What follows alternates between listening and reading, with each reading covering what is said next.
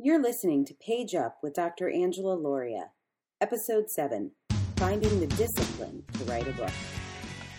Welcome to Page Up, a podcast for authors in transformation, featuring advice on the basic fundamentals of selecting a book topic and overcoming writer's block, to advanced techniques for publishing and marketing non-fiction books.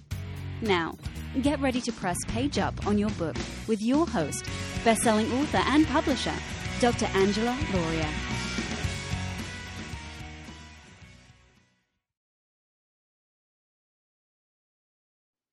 Well, hey everybody, and welcome to Page Up. In today's episode, we're going to be talking about finding the discipline to write a book. So most people who write books think that to do that, you have to be very disciplined, and they have this vision. I'll often hear people talk about forcing their butt in the chair and being really focused and making time in their schedule. And the idea is that this discipline seems to come from the outside, that it is granted or established by some outside authority, and that you need to follow the orders of whoever this boss is of you in this case. And that works. So that's the way I wrote most of my papers in school. It wasn't because I was desperate to discuss how Oedipus and Hamlet had similar relationships with their mothers. It was that the paper was due on Monday, and so I had the discipline over the weekend before or the week before to get that paper written. And that's fine. That's fine for school. It's fine for certain types of books. But for books that truly make a difference, white knuckling will only get you so far. Forcing your butt in the chair, making bargains with yourself and trying to talk yourself into the commitment that you've already made to yourself and keeping it. The idea that struggle is part of the writing process is an idea that goes back hundreds, if not thousands of years. There's a lot of commitment to the idea that writing is a struggle. But the truth is that you can choose to write from a place of fear and frustration, or you can choose to write from a place of joy and ease. And what I tell my clients is, I actually don't care if you're joyful and at ease when you write a book. It's just that I know when you are. That means your book is flowing through you, and that your book will make a much bigger impact in the world, on your reader and in the lives of people that you want to change. And so instead of thinking about your commitment to your writing as discipline or force, my advice to my clients is to focus their author mojo. So that is what we are really going to be talking about today. The true source of the discipline to write your book comes from your inner author.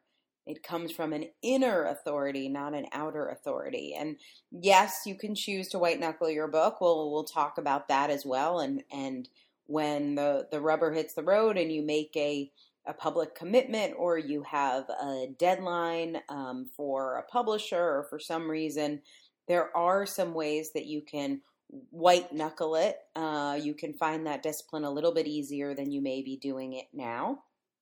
But what I really want to start with is what it means to focus your author mojo, because when you can do this, you will find that it is less about discipline and it's more about what happens naturally and easily for you as a writer.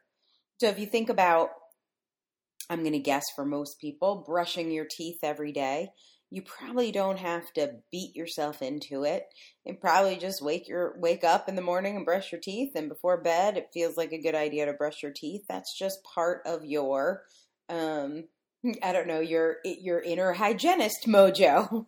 It's just what feels right to you. And so let's talk about that. There are 3 different things that I want you to think about, and then I'm going to give you some exercises as well. So the first aspect of focusing your author mojo is figuring out where you are most effective as a writer. What are the environmental circumstances? People have said some of my authors find their author mojo outside and they write outside. Some people like to be at their desk with their door shut and in a room with natural light. Some people write on the couch or in their bed. And so where physically, when you've written in the past, blog posts or articles or papers for class, where have you been most effective? Maybe you have a home office and that seems like the place that you should have the discipline to write your book. What I want to encourage you for today and for this exercise is to put away where you should write your book and think about where you have been most productive as a writer in the past. So maybe it's been in a coffee shop. Maybe you want it to be in a coffee shop, but it hasn't been. Think about when you have gotten the most words written with the most ease. Where were you? And just make a list of those places. In your living room and in your bedroom, in your office, at a friend's house. I went through a period. This is actually a true story. I had great friends who did not have Wi-Fi in their house. They had an internet connection, but it was a hard line, which was fantastic. And they had a basement that every day when I was writing my PhD dissertation, I would drive halfway across town and I would work in their basement because I was very productive there. I found that out sort of by accident when I was dog sitting one weekend. Their basement was very cool. It was a hot summer in DC, and there was no way that I could get on the internet without a concerted effort. And so I found that I was very productive in that environment, but the chair that they had in the basement was not super comfortable for me. That was messing with my author mojo. So I actually had a super comfortable bungee cord chair in my home office, and I threw that in my hatchback Prius, and I actually wrote my dissertation on my chair that I brought to their basement. So let's not try and negotiate your author mojo into liking a room or liking a chair, but let's look at all of those environmental impacts that are most effective for you. So here are some things to look at is there a certain ritual that helps you in that environment? So I have a very specific mug that says Free Your Inner Author, and it has a gorgeous design that one of my former art directors, Ann Alger, did for me. And I love that mug. I have a particular type of tea that I like. And when it is time for me to write, that mug comes out and that tea comes out. And while I like to write in my office, I don't like to have other office-y things around. And so I clear my desk off when I'm writing of anything that doesn't have to do with my book. So how can you create a space? This might be a simple matter of getting a moving box or two and moving for your writing times, moving your stuff, keeping your stuff in boxes, and then moving those boxes out of the room. It could mean investing in a chair. It could mean buying a special mug with a unicorn on it from Etsy that reminds you of some of your favorite things. So do an environmental assessment. I keep some things near me when I'm writing. I like having chapstick. I like having hand cream. I like one of the things that I do when I'm writing is I actually switch locations pretty frequently. And so I have 3 different power cords for my computer so I can switch rooms without having to move power cords around. That's my own little kooky thing. But how can you spoil your inner author here and really set him or her up to be maximally effective in the environment? Okay, next question for you is, when are you most effective? Now, I would love to be most effective between 9 and 3 when my child is at school. That would be amazing. But that is not, for me, my most effective writing time. I use actually 9 to 11 each day to do non-writing things at all. So if I need to go to the post office, if I need to run any errands, if I need to get my hair cut, I am always doing that between 9 and 11 because my writing skills before noon are not impressive, to say the least. I never schedule writing before noon because it will just be a struggle. It'll take me twice as long. I'll have half the usable words in twice the time, and it's no fun. And I know that I'm not going to write my most impactful stuff that way. So actually, the way that I work best is late at night, often after midnight, and after a nap. So I will often take a 2 to 4 hour nap around 7, 8, or 9 p.m. and wake up around midnight and write until about 4 or 5 in the morning, and then I sleep in. And I know that's crazy, but I also know that that's what my inner author likes. That's when my most creative moments happen. And so I have set her up, especially when I'm working on a book or a project. I set myself up so that it's most likely that my inner author will come out and play, and that I'll be writing from a place of joy and ease. So what time are you most effective? A lot of my former clients, well, maybe even my current clients, a lot of my former clients are morning people. And they find if they set the alarm an hour early and get their writing out of the way, before the clock strikes 9, that they are maximally effective. I think that's fantastic. So what time of day are you most effective? That's our second question for today. And our third question for today is, for how long should you be writing? What is your author mojo on the length of time you should be writing? So I have one client who wrote her entire book in 15-minute chunks. So what she found was she got the most word count, the most usable word count, and was happiest writing in 15-minute chunks. So we broke her book up into 200-word sections, which is about what she would write in 15 minutes. She would set a timer 3 days a week, Monday, Wednesday, Friday, from 9 to 9:15.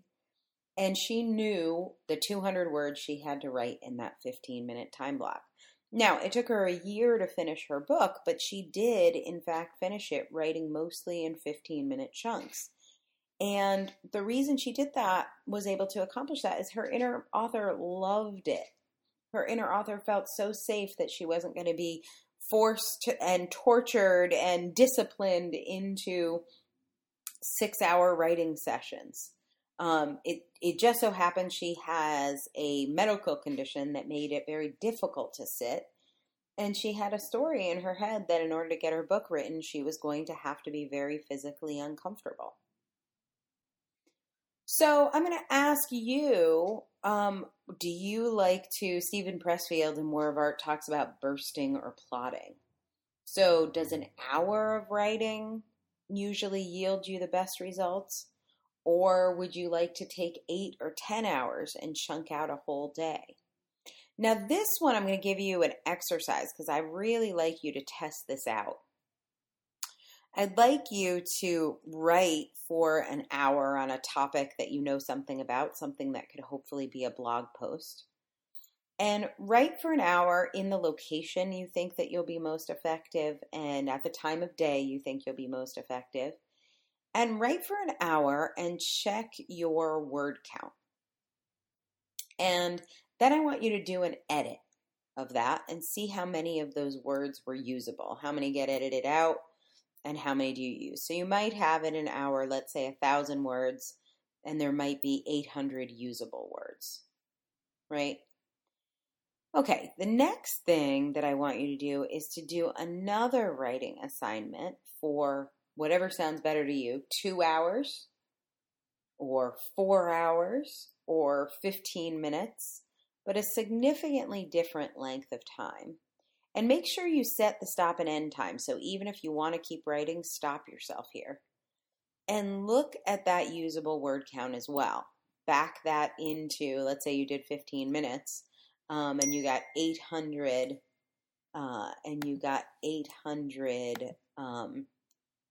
usable words. That's 200 every 15 minutes. And so what's your rate? Let's see, if you did 4 hours, it would be 3,200 words. Do you get more or less in a longer or shorter chunk of time? Now, this is important to know, and you can look back to other projects you've had and ask yourself where you're most productive. Many people will think they're more productive in longer periods of time, but their usable word count goes down. And that is worth knowing, because there is a power and there is a discipline here in having end times. So I want to talk a little bit about why in this test having that end time is so important. So I need to go pick my child up from school every day at 5 p.m. And something I started to notice is that between 4:30 and 5 p.m., I was extremely productive. In fact, I would often get almost the whole day's work done in that half-hour chunk. So what was happening there? Well, because I knew I was running out of time, I was able to really focus intently. Whereas at the beginning of the day, let's say at 9 a.m., when I felt like I had all the time in the world, it was very difficult to bring my author mojo or bring my discipline to the table. And so by setting an end time and setting a word count goal for those sessions, I often recommend 1,000 words an hour. That's a great rate, but you should figure out what's your hourly word count. And give yourself an hour to write 1,000 words, or give yourself 15 minutes to write 200 words. But make sure you have an end time, and I think what you'll see, especially if you give yourself a 15-minute warning, is that most of your productivity will happen in the second half or even the second quarter of that time. So don't just give yourself 4 hours to write and hope that you write as much as possible. Give yourself 4 hours to write and 4,000 words. And check in at the 3-hour mark as to how close you are to those 4,000 words. And very often having rewards set up, and it could be something as simple as a snack-sized Snickers bar that you won't let yourself have until you hit that 4,000 word and 4-hour goal. So, willpower and trying to force yourself into writing won't work, but listening to when you are naturally inclined or most likely to be inclined to writing is a big step. But what happens if you're in the perfect location and it's the perfect time of day and you've got 2 hours carved out and you have a Snickers bar waiting for you at the end of those 2 hours, but writing isn't happening? Well, here is a simple technique for how to get your writing routine rocking. What I recommend to people is to simply decide to white knuckle it. So what I mean by that is to make a conscious decision that while my inner author isn't coming out, I've got 2 hours, I have 2,000 words I need to get done. And I'm going to do this anyway. I'm going to turn on my left brain, the girl who got the papers done for school. I'm going to pretend there's a professor waiting for this if there isn't a professor waiting for this. And I'm just going to do this anyway. And it might be terrible.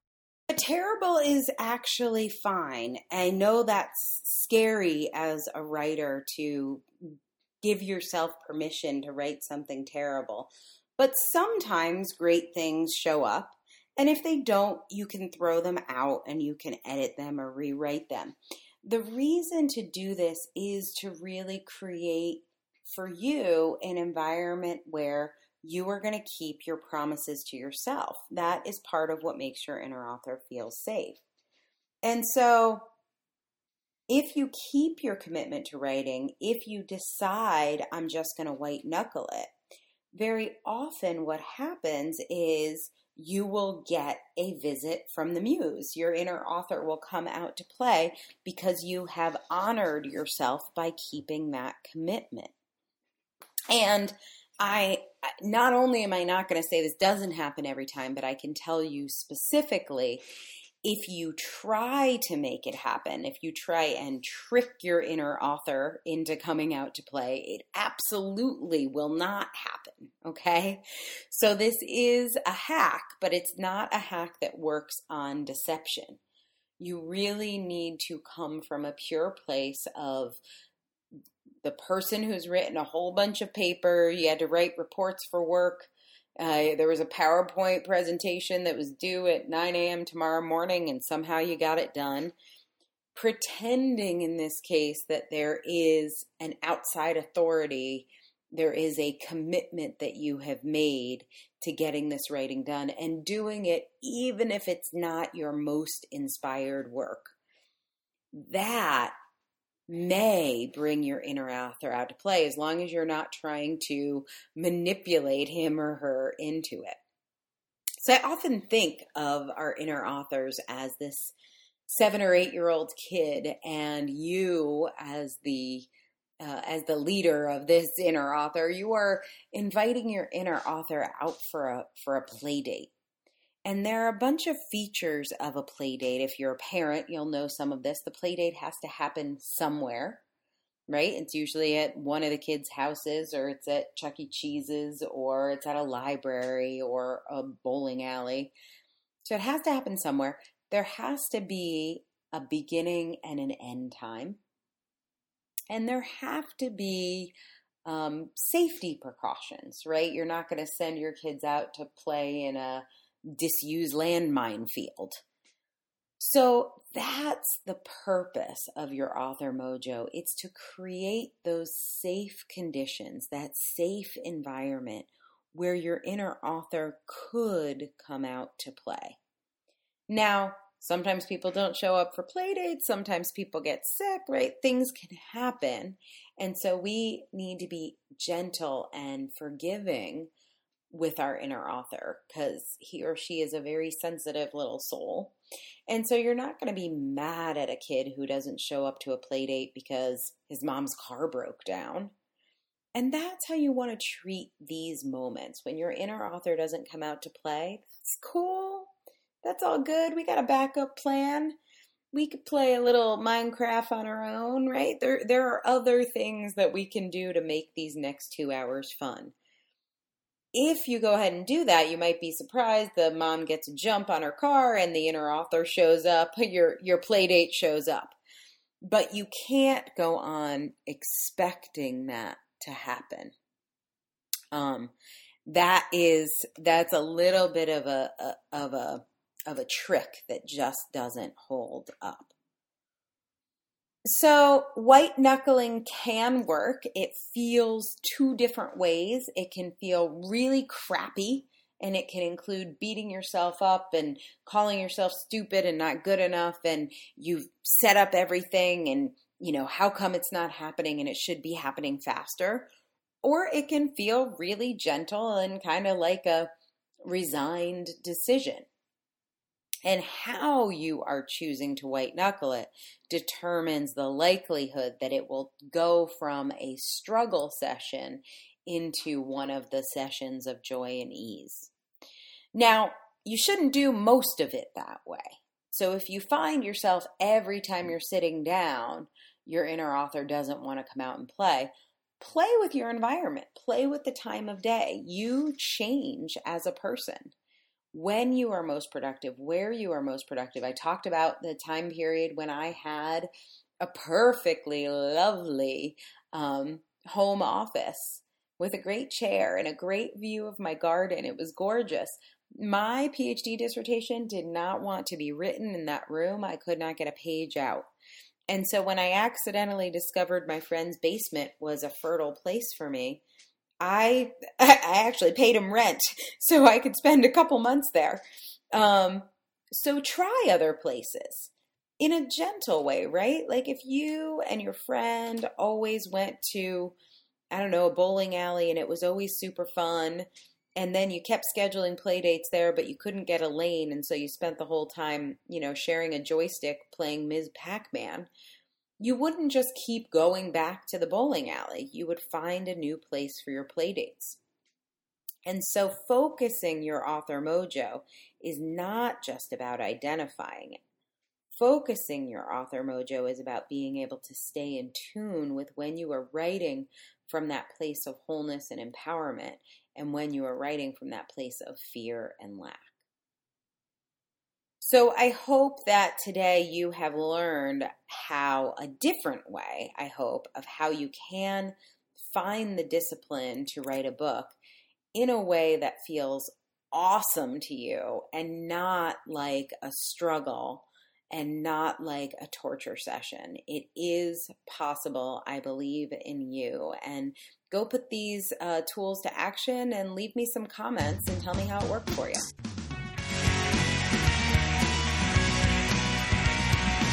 This has been another episode of Page Up, where we help non-fiction authors write a book that makes a difference. If you liked the show today, be sure to tell a friend and leave us a review on iTunes. Check out our sister show, Book Journeys, also on iTunes. And don't forget to sign up for our mailing list at www.theauthorincubator.com, where you can learn more about how you can get your book written.